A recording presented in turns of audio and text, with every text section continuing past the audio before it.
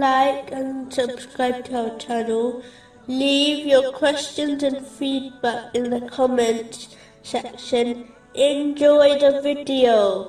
Continuing from the last podcast, which was discussing chapter 23, verse 115. Then did you think that we created you uselessly, and that to us you would not be returned?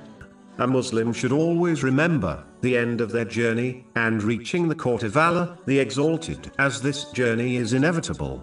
It is therefore vital for Muslims to prepare adequately for this meeting by behaving in the manner discussed earlier.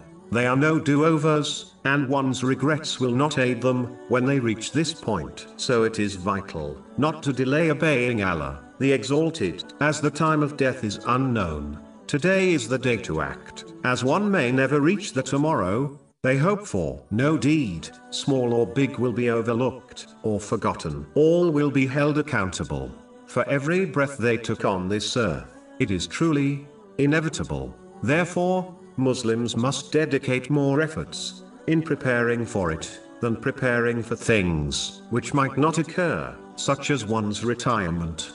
Moving on to chapter 23, verse 116. So exalted is Allah, the Sovereign, the Truth. Allah, the Exalted, is the one who possesses all sovereignty, which is free of all defects. It is a sovereignty which has no beginning, no end, no reduction in any way, and no limit. Allah, the Exalted, has complete and total control over the creation through management and judgment, without any limitations, partners, or helpers. The king cannot be hindered or prevented from carrying out his will by accepting Allah, the Exalted, as the only king. A Muslim, in fact, accepts their servanthood to him.